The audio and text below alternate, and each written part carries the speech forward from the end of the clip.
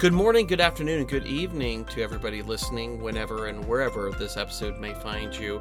To all the people from the future, please no spoiler alerts. Today I welcome Professor Nathan Schneider from the University of Colorado. He is a very interesting person. We obviously disagree. He comes from a different side of the political spectrum than myself, but he is a very thoughtful and a very intelligent person. I came across his name and his writings after I was talking to Gabrielle Coleman, a digital anthropologist who I'm trying to get on the show.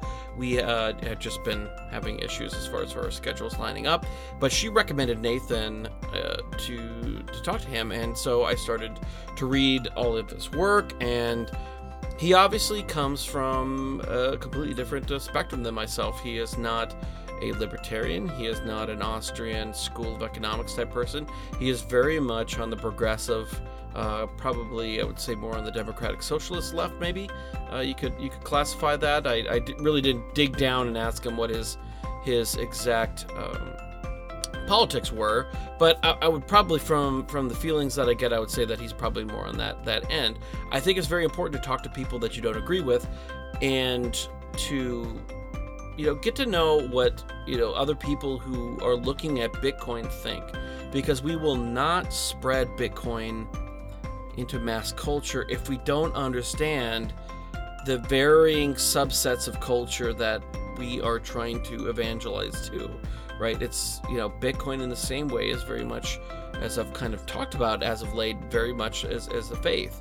And if you're trying to evangelize a faith to other people, a company, a corporation are operate in the same way. If you don't understand the language, if you don't understand the symbolism, and what people in these different subsets, find important, you're never going to be able to evangelize to them, and you're never going to get them to agree with you. So this was just another one of my many conversations of trying to understand people of different, where their mind's at, people of different political and social groupings. And I find it to be very useful. I think that he does have some valid criticisms of Bitcoin. I don't agree, but I think they are valid in terms of that they are problems that people see, and these things need to be addressed. I may not have addressed them as well as I wanted to, but anyways, this is just a continued conversation. I really enjoyed this episode, but before we get to it, I was wondering if you could do me a quick favor. Go to iTunes, leave a 5-star and a written review. It really, really does help, and I appreciate it. I do not appreciate as much the people who, for whatever reason, I may have disagreed with on Twitter, who left 1-star reviews lately. A couple of those popped up and really kind of dumbed down the overall rating of the podcast. So if those of you who are listening could do me a quick favor, go over and leave that 5-star review and a written review as well, to really kind of bump our stats back up as far as for the full out ratings. It does help when people are searching for something like a Bitcoin podcast or whatever in iTunes. If you could also go over to eToro, go to didyouknowcrypto.com/eToro. That's didyouknowcrypto.com/eToro. They are a Bitcoin and a fiat trading exchange. They've got some really, really cool things, such as social trading. You can follow the most popular and the most successful traders out there, see what they're trading, see their positions, and very soon you're going to be able to copy trade them exactly as they make trades in real time. They predate Bitcoin. They've been around for longer than Bitcoin ever has, or since Bitcoin, before Bitcoin existed. And they offer various types of cryptocurrencies to trade, as well as fiat, and they're just an overall great company. And like I've said in past episodes, if I'm going to promote a company, I'm vouching for them. So I do vouch for eToro. So head over to didyouknowcrypto.com/eToro, and please use that link, because that link lets them know that you heard about it here on the podcast. So one last thing, I'd like to thank you, whoever is listening to this right now. Without you listening, without you participating, I would not be able to do any of this, and this would not be a worthwhile effort. So I really appreciate it from the bottom of my heart, that the fact that you are listening, subscribing to the podcast, and enjoy the show.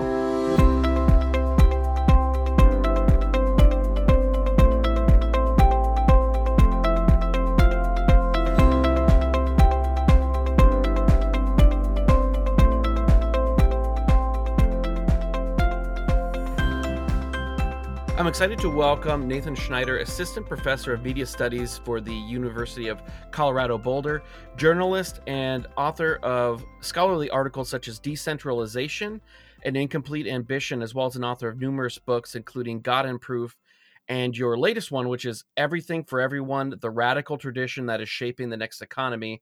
Nathan, welcome to the show. Thanks so much for having me. And you've written quite a few articles over the years on Bitcoin and kind of the larger cryptocurrency space, and as well as kind of digital culture and hacktivism as well. But first, I was wondering if you'd like to kind of go over your background, how you kind of got into, the hacktivists, the digital culture, and, this kind of story that brought you into, where you find yourself now. Well, one could start in a lot of different places, but maybe a useful one for this context is when I first heard of Bitcoin, which was at an Occupy Wall Street event in 2012, so in the spring after the fall occupation, and someone who I'd come to become friends with, now a collaborator named Devin Balkind of an organization called Serapis, came up to me and said, look, this protest stuff is nice, which I'd been covering pretty intensively over the last number of months. But something really important has just happened a few years ago. It's starting to take off where, this, and then he just went blah, blah, blah, blah, blah, as far as I could tell. But essentially explaining that the possibility of this kind of decentralized money had now become real, and this was going to really take off. And I was kind of not interested. I'm not like a money person. Occupy was, for instance, full of people who, certain set of people who were like very fixed on the idea that the big problem with the whole system is like the nature of the money system. And I think there's some truth to that, but to me, the politics and the power distributions and the and so forth are much more kind of clear and present, and the idea of fixating on like where the money supply comes from was not interesting. It was really only in January of 2014 when I was touring for that book based on Occupy called Thank You Anarchy. I was in San Francisco. An old friend of mine, kind of similarly took me aside and said something really important has just happened. And he was talking about the Ethereum white paper by Vitalik Buterin. And that was something that really got my attention, because now we weren't just talking about money. We were talking about perhaps the future of democracy, the future of governance, the possibility that people could create the social contracts of the future in code. Yeah, and that's very interesting. I was reading a lot of in preparation for the interview, a lot of your older articles, and just kind of starting kind of basically as Occupy had really started to kick off is kind of where I picked up with a lot of your writing, and that was a really interesting moment. It was kind of a very a synchronicity that right as the the 2008 recession was hitting, Occupy was kicking off, that Bitcoin at the same time, like all these things were just kind of jumping onto the world stage, and it's not that Bitcoin itself was planned that way or was fast tracked. Satoshi didn't fast track it to be that. It was a very interesting kind of confluence that all this kind of came together at the same time. But you mentioned Ethereum, and I know that you've taken an interest in a lot of other different blockchain projects. But what is your current thoughts on Bitcoin? Like you said, you were kind of less concerned with the creation of money. But I was wondering, what is your thoughts on Bitcoin currently, and I think this is also an important question to kind of understand people's perspective is, what is Bitcoin to you? Uh, Bitcoin is to me mainly a really fascinating and telling experiment, and also a very naive one in certain respects. It's a system for digital money that was designed with certain kind of threat models in mind, certain kinds of assumptions in mind about what a good money system should look like, and about the kinds of incentives that would be involved in that. And on the one hand, it's remarkable the degree to which this has been successful. I mean, for years, before and after that, I've seen experiments in alternative currencies of various sorts that just don't get the economics together to take off. They don't become useful to people. They don't become something that people actually want for good or bad reasons. Bitcoin, for both good and bad reasons, maybe, has become something much more than any non-governmental currency we've seen in quite a while, becomes something that people want, and that in itself offers some tremendous lessons. At the same time, one of the things that I've been studying and observing in my research is the way in which the kind of promises and aspirations of decentralization, of participant control, have run into trouble, right? I mean, we've seen even more in previous times than now, highly centralized mining, which means highly centralized governance. You have a system that has run into a number of cliffs that it has had to somehow deal with. Clearly, there were certain design features of the early versions that just did not map onto experience. And among a lot of the challenges that the Bitcoin system has faced, that governance framework that was established in the earliest versions has, I would say, really not been adequate. It's not allowed for the kind of rapid iteration and adaptation to new circumstances that, I would argue the system probably needed in order to fulfill all the dreams of the people that people hold for it. And then second, when I just personally, thinking about the kinds of systems I would want to have have as our shared infrastructure, I'm not sure that it has quite reached the ambition, even the basic ambition of improving on something like the central banks as a issuer of currency. I mean, for instance, I'm not sure that handing power over to a group of miners who happen to have access to low-cost electricity and high-tech equipment is necessarily better than handing it over to a central bank that's controlled by commercial banks, plus some significant oversight that comes through elected officials who are, accountable to popular electoral systems. I don't think we've, if I were to choose, unfortunately, I would still probably opt for the Federal Reserve rather than whoever happens to be running the major Bitcoin mining pools right now. But that hopefully should spur us to thinking about the next steps. What kinds of systems could be better accountable and that could actually advance on both something like the Federal Reserve and the current state of something like Bitcoin. I mean, obviously, I would disagree with aspects. For one, I because a lot of your writing is focused on, and from your political perspective is focused on inequality in the financial system.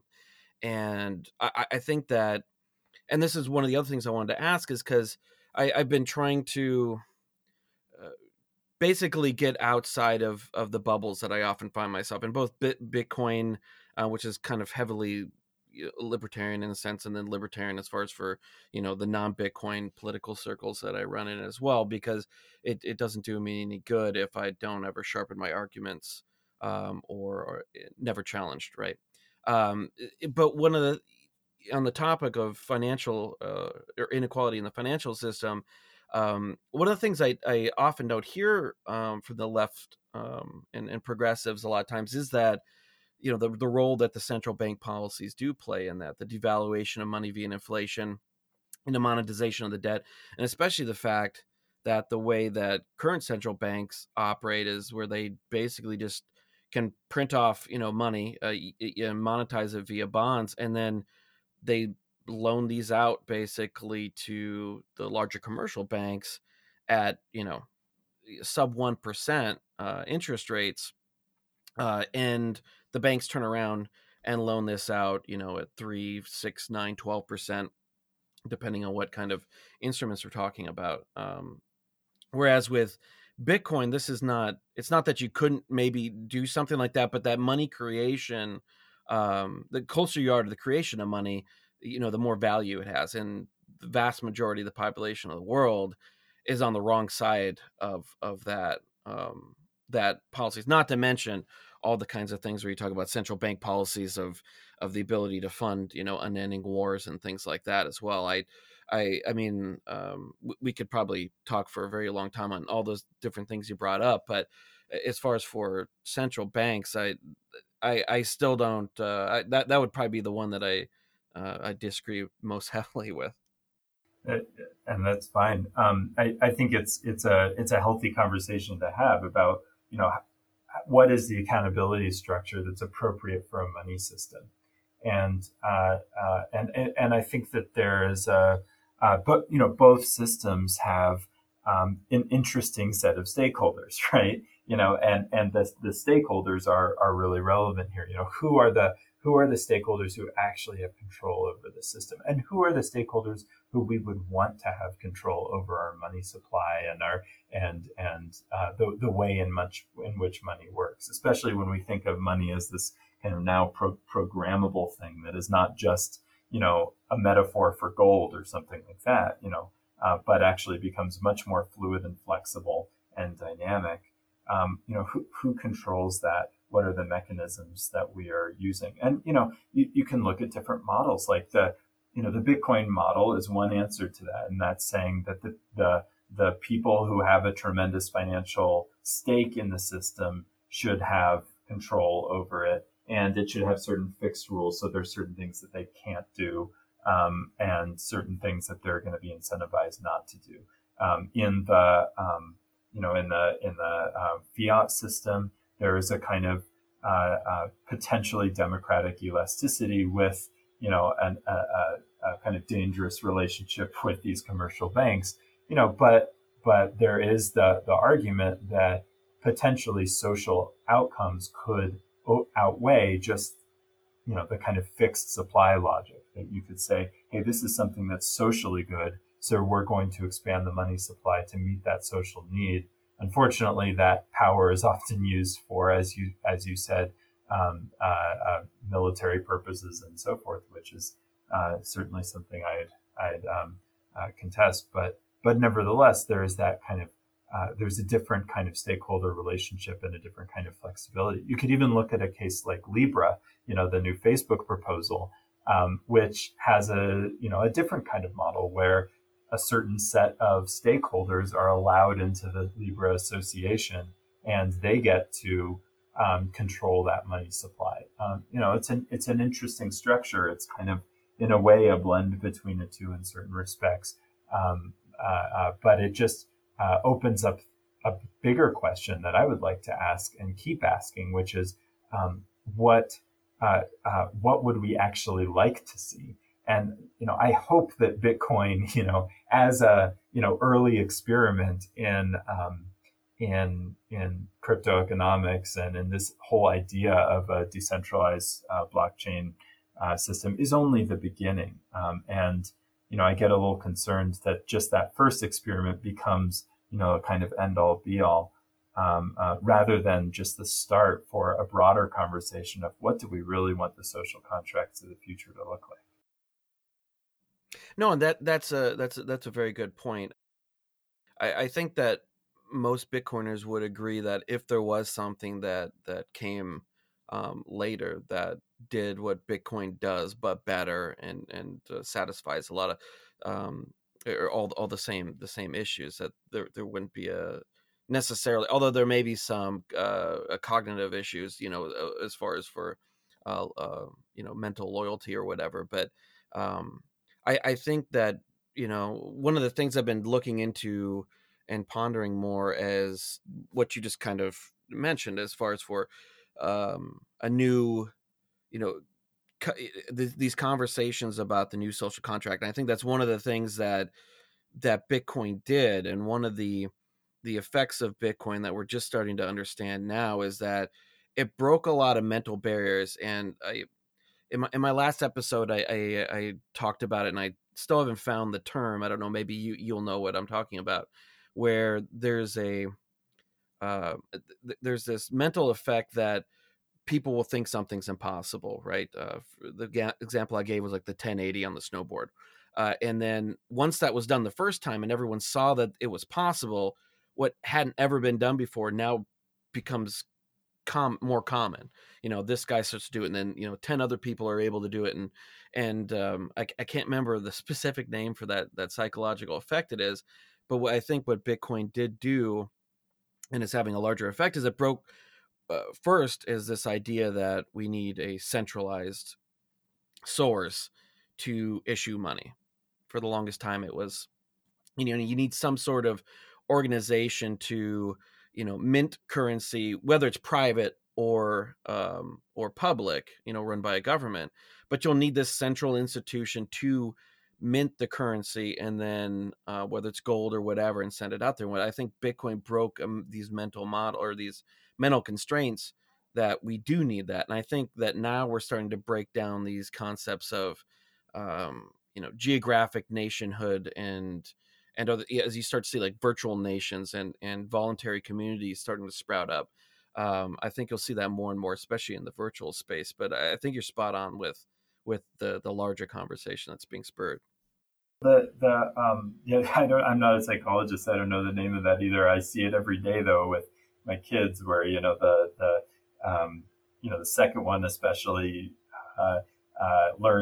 picks things up so much quicker than the first one did, because there is an example to look to. Or the first one, I remember one, for the longest time, would need to get picked up out of his crib, and then one day a friend came over and just climbed right over, and then suddenly he realized, oh, I can climb right over too.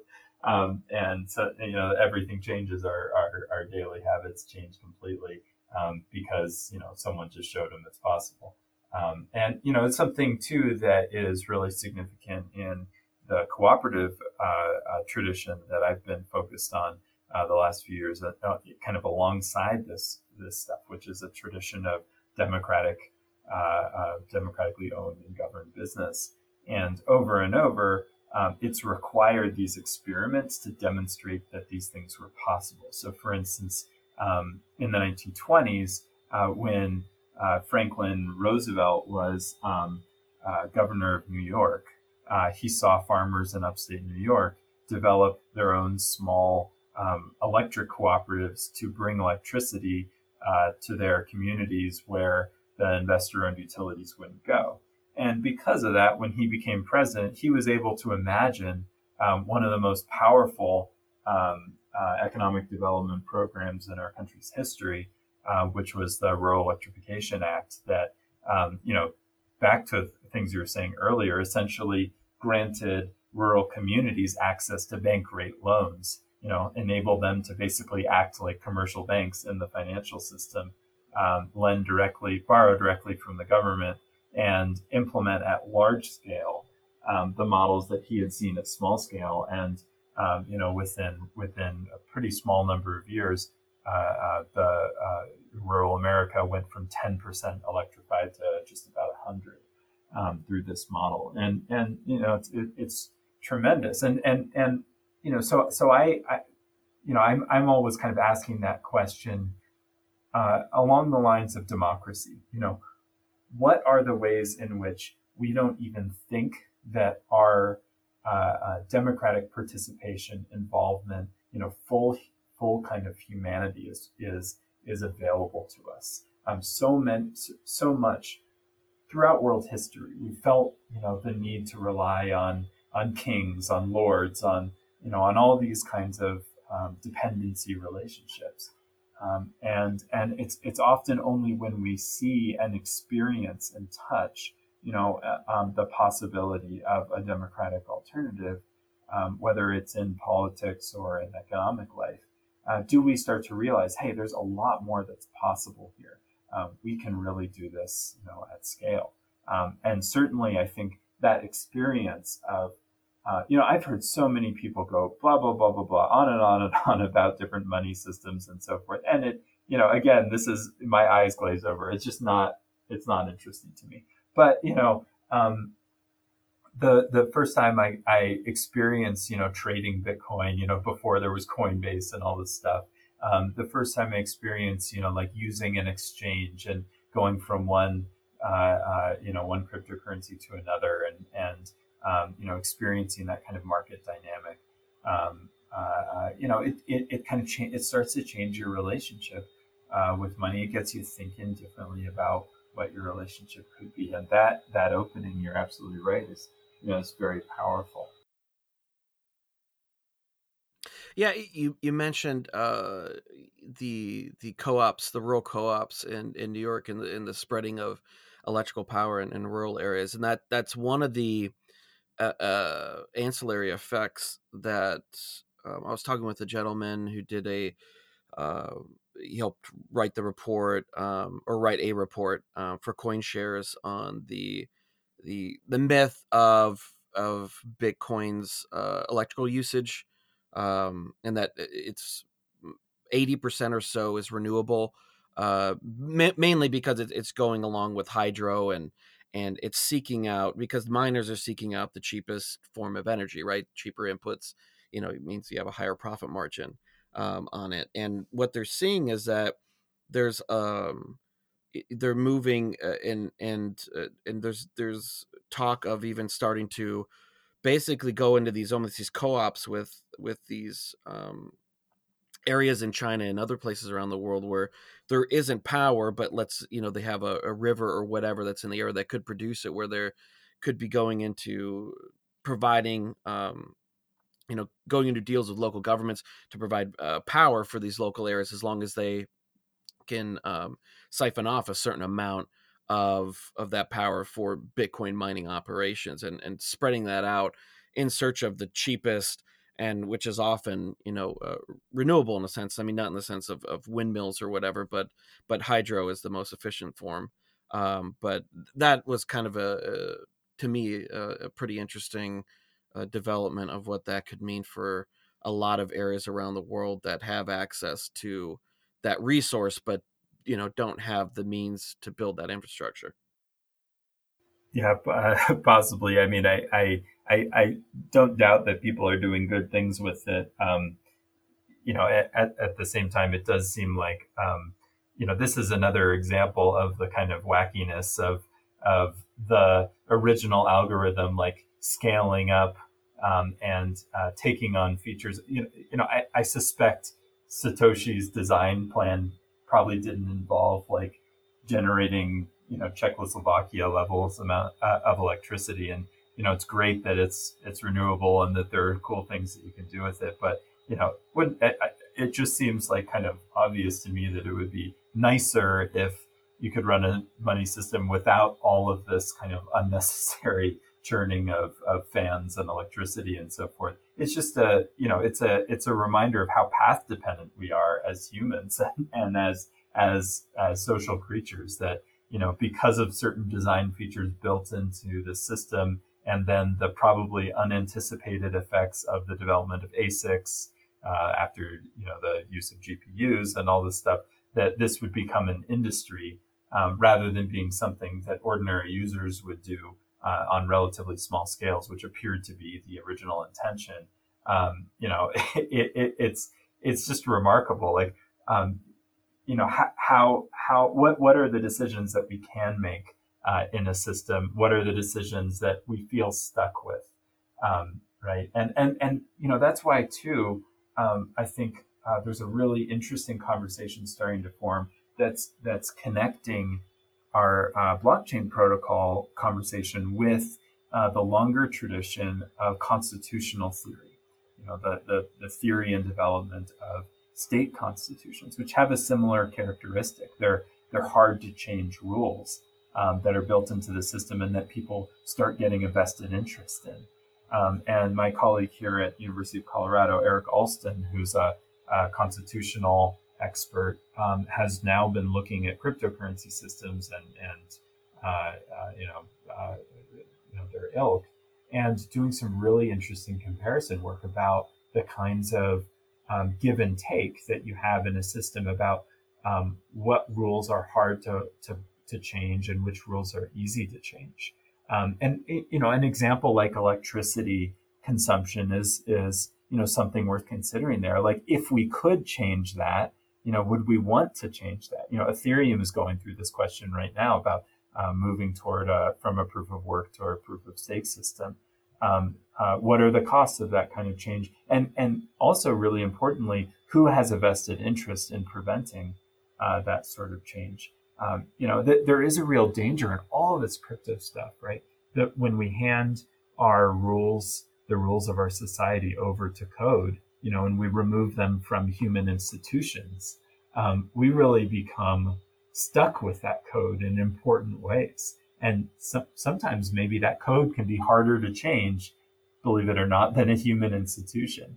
And I think this question of electricity consumption in Bitcoin is an example of that. And it's a reason why in my recent article on decentralization, I argue that maybe we need to start thinking more intently about designing for accountable centralization alongside our decentralized systems. That if we, it appears that a lot of these decentralized systems are enabling new kinds of centralization to emerge within them, like the centralization of miners in Bitcoin. And these might be unexpected, but they emerge. And it might be important to have institutional counterweights to some of those unexpected emergences, something akin to antitrust law in conventional state structures, where if a company becomes so powerful that it dominates the market and nothing can stop it, that you have a political force that's able to counteract that if necessary.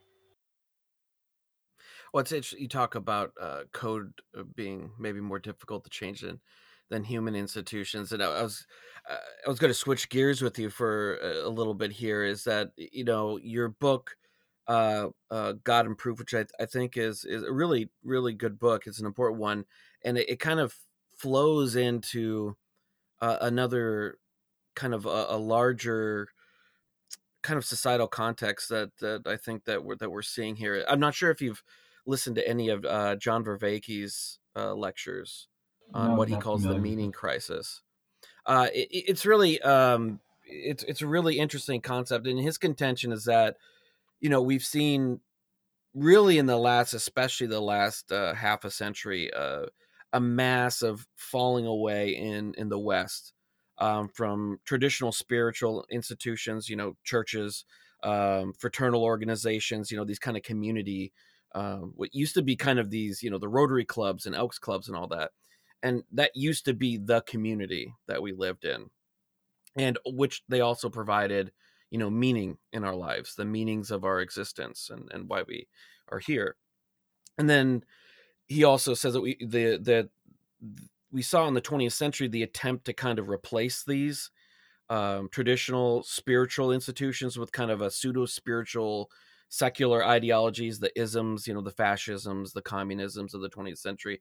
And that kind of the bloodshed that resulted led many to reject that. So now we have these kind of multiple generations that have this crisis of meaning in our lives. We don't, we find ourselves in a boat, or I should say you and I don't find ourselves in that boat. I would say we share a common faith, but many who don't They don't want traditional religious institutions in their lives, but they don't want those isms associated with the. Although we are starting to see kind of those things rear their ugly heads again, and this crisis of meaning is manifest in drug abuse, increases anxiety and depression, suicides.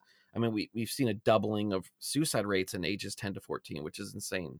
I don't understand that, at that young of age, but of course, there's many different factors that contribute to that, but I think, but I kind of agree with his contention that these were the roots of this crisis of meaning that we find ourselves in the West. And your book touches on that as far as the search for God.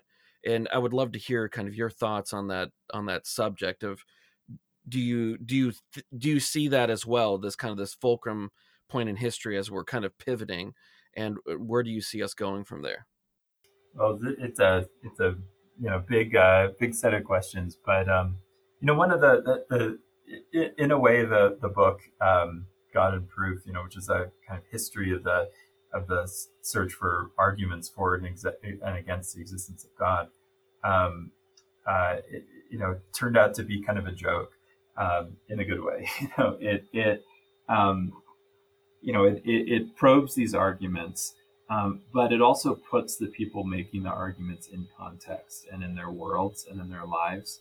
I really came away from writing that book with a profound respect for the power of the social, the way in which these proofs really don't mean much without the social context that people experience them in, and the historical context, the worlds that they make, and the communities that they're in.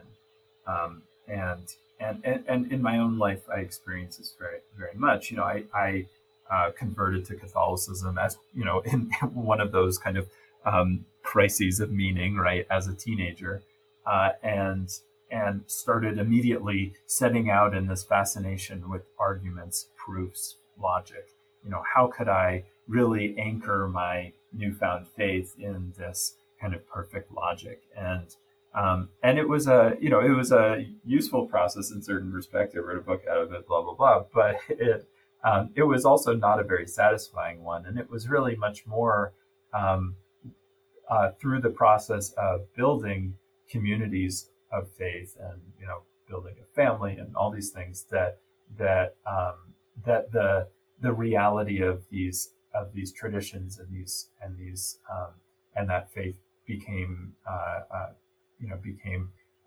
much more tangible for me.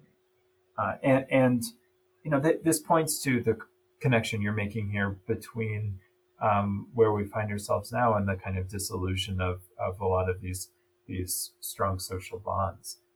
And it's really true. It's a real question, and I think it should be at the core of our questions about what kinds of social contracts are we looking for, and to bring it back to questions about cryptocurrency.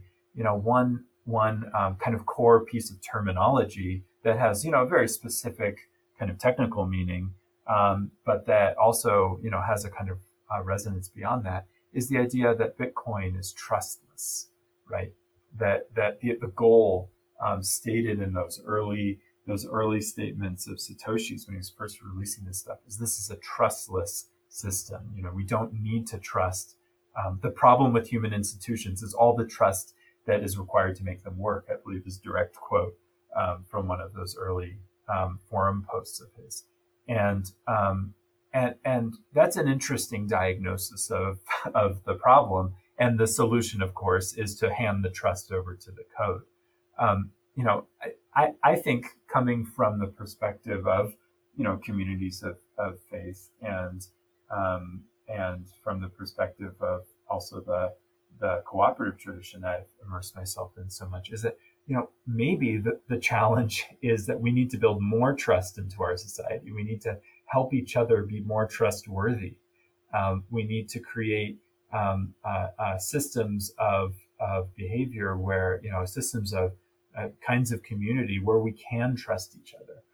And maybe, actually that trustless system that Satoshi was talking about is an attempt to do that after all. Maybe it's just a very specific piece of technical terminology, but nevertheless, I'm concerned when we hand over things that used to be under human control to code, because out of that basic kind of spiritual conviction that people are made in the image of God. I'm concerned that we're giving up something of our autonomy, of our dignity when we do that. And I think it's really important to be very careful when we do that. We're not just further atomizing each other. That we're just further. That, are we really just making ourselves more anonymous, less accountable, less responsible for the systems of our world than we used to be? And what are the social consequences of that going to be? Then again, and then I'll shut up. What would it look like to create cryptocurrency systems, using these similar kinds of technologies? Would it be useful to use these kinds of technologies to create systems that are more trustful, that reverse that diagnosis and say the problem with the world around us is actually that we don't trust each other enough. I would tend to agree with that. I think that that trust and building up more of trust, I think its venue is better kind of in this concept of subsidiarity, right, in the local community. Whereas with Bitcoin, being if it achieves the goal of being a global money, right, it takes that need, because I think the larger that you try to create, that you expand trust out, the less trustworthy something becomes, right? The more actors in it versus when you're at the local, the closest, from the family unit out. When you're seeing those people every day within your community, it makes it much more difficult to be untrustworthy, because you have to face those the effects of that head on. But to kind of go in when you're talking about losing our autonomy and losing our sense of self as God's creation, by giving up these elements that used to be under human control. My thoughts on that were that a friend of mine, Vin Armani, had released this video talking about relating it to the gospel story of going before the when Christ was preaching, and the Jewish scholars had come in and they were asking him about taxation, right, whether it's warranted or not, and he asked for the coin, and said, whose face is on this, and give render unto Caesar that which is Caesar's, and to God which is God's. And his contention, which I thought was really interesting, was that Bitcoin being code, but the hashing of the network is nothing more than just math, right? And to me, math is universal. Math exists whether we, when the earliest humans, before they even had a concept of mathematics, that system existed, right? It's part of creation. And to me, in a way, that Bitcoin is not taking away our autonomy, and not taking away kind of our part of our rights of being the highest order of creation, but in fact it's manifesting creation, in that it is merely just it's just mathematics. It's part of God's creation in general. I think it's very beautiful. And I agree that math is a tremendous gift. Oh my goodness, what an amazing thing that I have never been great at wrapping my head around, but I've tried consistently beating my head against walls to to get to better understand throughout my life. But I don't think that we can concede such important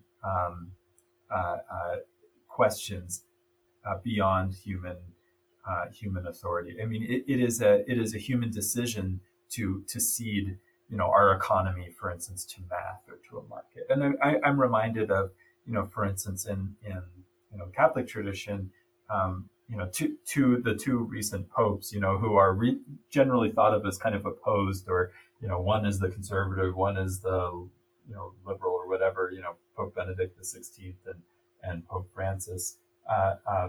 Both of them had, I think, a really, really cogent critique of the market, and it was precisely along these lines, saying that, a fundamental problem in our society today is we've ceded so much power to the mechanism of the market, that we have lost our capacity to solve the fundamental moral problems of our time.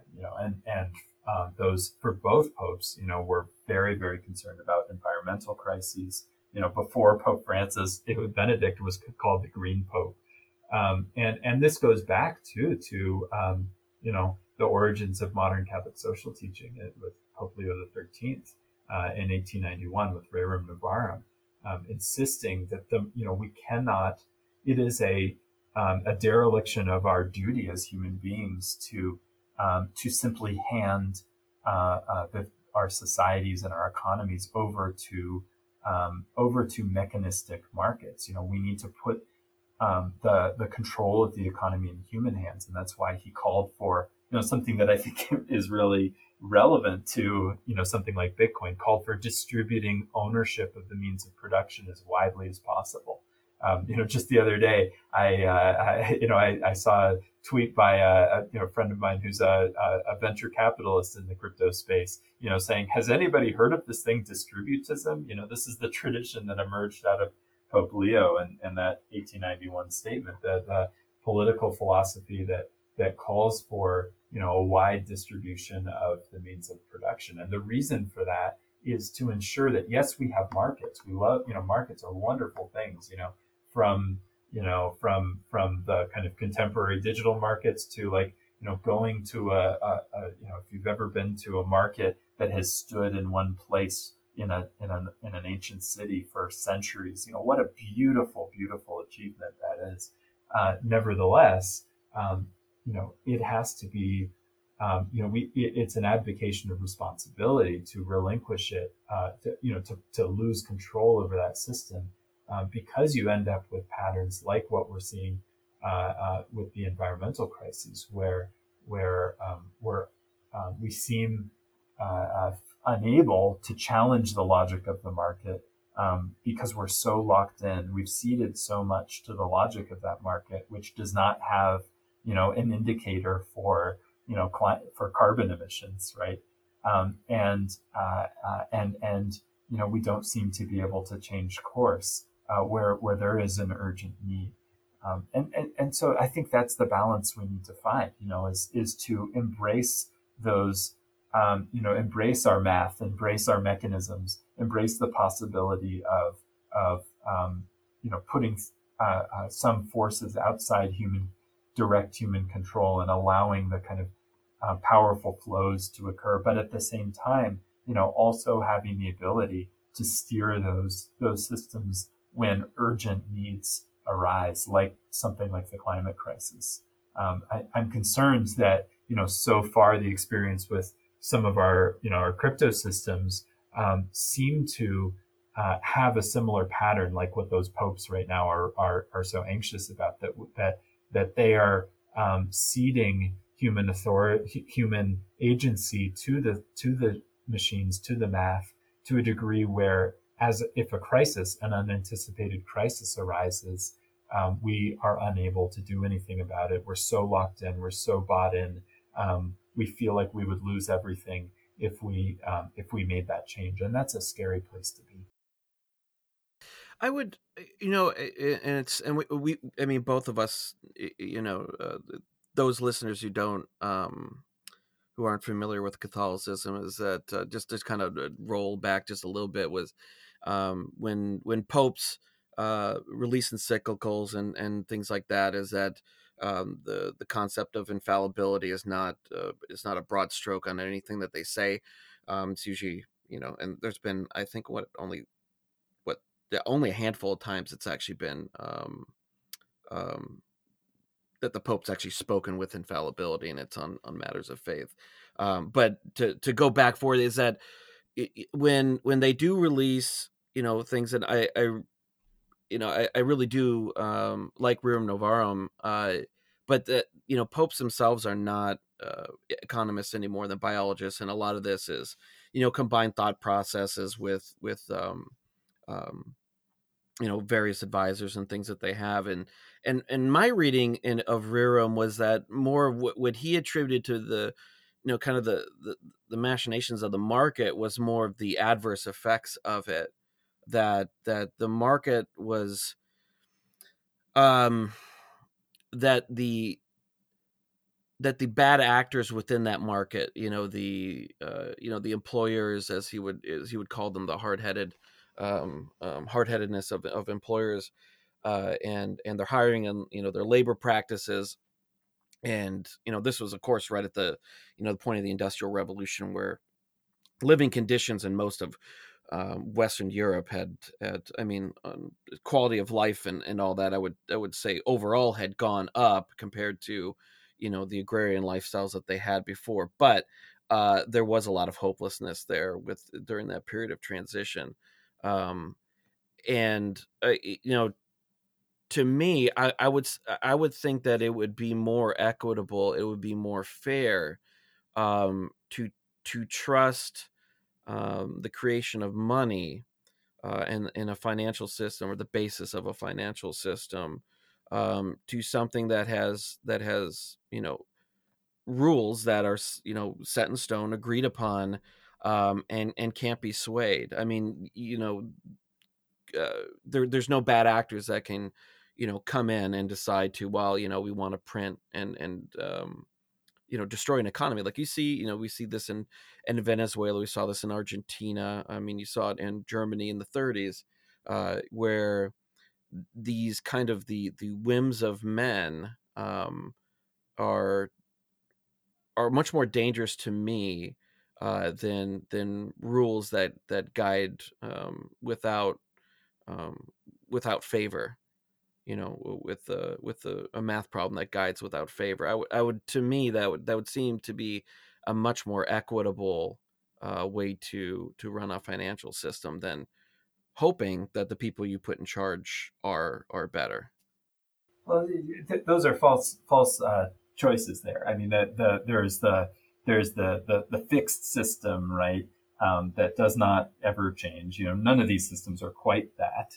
The question is more actually, you look at Bitcoin, you could really radically change the way the Bitcoin software works. If all those miners agreed, they could make some serious changes. The problem is that they're incentivized not to, and so it's more a matter of who the stakeholders are and what the economic dynamics are in a case like that. And then the alternative case where you have human institutions in control, they're not really that different in certain respects. But in that case, it's not just we're not talking about just throwing random people into positions and hoping they do well, but the idea is having a system where you have direct accountability to some sort of democratic mechanism, where people are making those decisions with some sort of with accountability in various ways. But I love that we can get into this. May our listeners forgive us, but for instance, the church has experienced like a crisis of financial monetary structure before. I mean, for instance, one of the great commitments of the early church was against usury, which was largely understood as a pretty strict prohibition of interest charging of any kind. And so Christians really couldn't develop a financial system as we understand it today in the Middle Ages, because this was prohibited and this was extremely problematic. Yet needs arise, such as in colonial adventures and building big churches and all sorts of things, where finance and lending appeared really, really necessary. And so there was this dramatic and very painful shift over the course of the late Middle Ages that's documented, for instance, in work by Jacques Le Goff and a number of other historians about the way in which the faith was really had to be changed. Had to really radically rethink its understanding of itself. The people had to rethink their understanding of their faith in order to accommodate this emerging financial system. Purgatory comes into the picture as part of this process.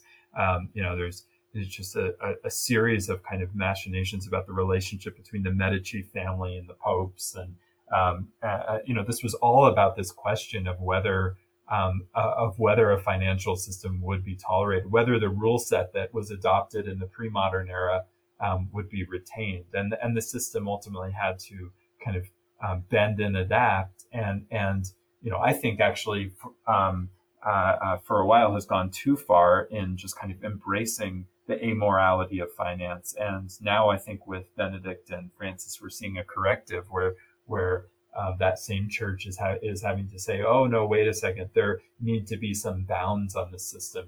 It's not just an amoral thing. Maybe we were right earlier on to to be suspicious. Maybe Thomas Aquinas' critique of usury, which is very, very poignant, had some truth to it. So all these systems are, when a system is fixed, it's kind of in our imaginations, and when it's bendable, it's in our imaginations. And any system that human beings are, can associate themselves with, are always in some respect, vulnerable to contestation and are available for change. So to me, really, the choice is kind of false. And the question really comes down to is when we are going to change rules, because we're going to. Even, that fixed prohibition on usury, which was like, on the level of like how you hear Christians talk about abortion today, and probably more strict.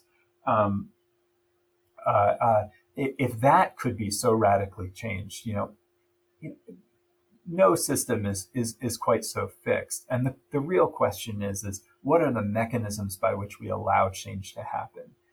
That to me is, I think, the interesting question. And when you look at, for instance, something like Bitcoin or Ethereum or some of these different mechanisms, some of these different models we're seeing, those are the real interesting questions about the decisions being made right now. I was stuck in a car with Vitalik Buterin a few months ago, and just had the opportunity to talk with him a little bit about the anxieties they're working through in the Ethereum world in trying to line up the stakeholders and create some kind of basic small changes to the protocol in order to solve some of the basic problems that they're encountering. And it's an immense undertaking, but it's also in those questions, in those debates about like how are we going to who is really going to have power in the system, who is the system going to be accountable to. We are perhaps writing some of those social contracts of the future, and in the process, we're also asking ourselves, how much do we trust ourselves? How much do we are we willing to rise to the occasion of taking responsibility for the wonders that we're creating?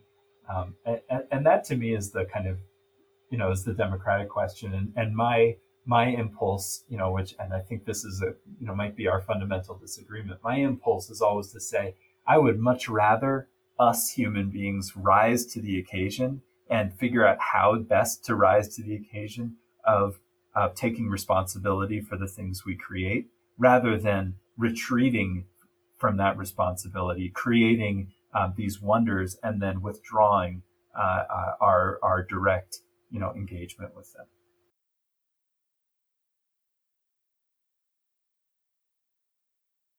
I think that almost in a way that we're almost two sides of the same coin in a way, coming at it from different angles. Because to me, the um, coming together and deciding, versus I don't see it as retreating. I would say that's a manifestation of our search for doing it, of creating something better in no different way than we would do, say, with textiles. That I would, it's a much better way to have a big factory that produces bed sheets versus having to do it myself. That it's not retreating from that system of creation. But I mean, I guess that'll just have to be something that we disagree on, and I don't necessarily know if we're going to convince each other of our positions in one episode. But I want to be cognizant of your time. I know it's the middle of the day, and you were very gracious with coming on and making time in your schedule with your family. And was there anything that you wanted to talk about in closing? Any closing thoughts, or about your latest book? Well, to me, I think one of the really exciting transitions that I see happening right now in this crypto winter moment, which we may be, kind of in fits and starts emerging from this moment where the kind of the speculative bubble burst, and people are working very hard on a variety of projects, is that I've seen a lot of people turning, not everybody, but a lot of people in the space, especially in the Ethereum world, turning from this idea that we are creating an utterly new set of social relations with these technologies, and we can totally dispense with the habits of the past and the institutions of the past and so forth. And more, I'm seeing people starting to actually get curious about things like the cooperative business tradition, or the liberal political tradition. Liberal, I mean, in small L, in the sense of just creating structures that have democratic accountability, that allow for kind of basic rights and freedoms, and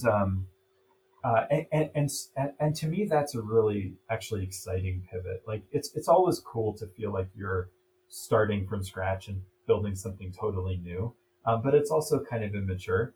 And I think we have a maturing moment going on in some corners of the crypto world that I think is really good, where people are starting to recognize themselves as actually furthering those traditions that they of the past, advancing, for instance, iterating on liberal democracy or cooperative economics or these sorts of things, rather than utterly departing from everything that has gone before.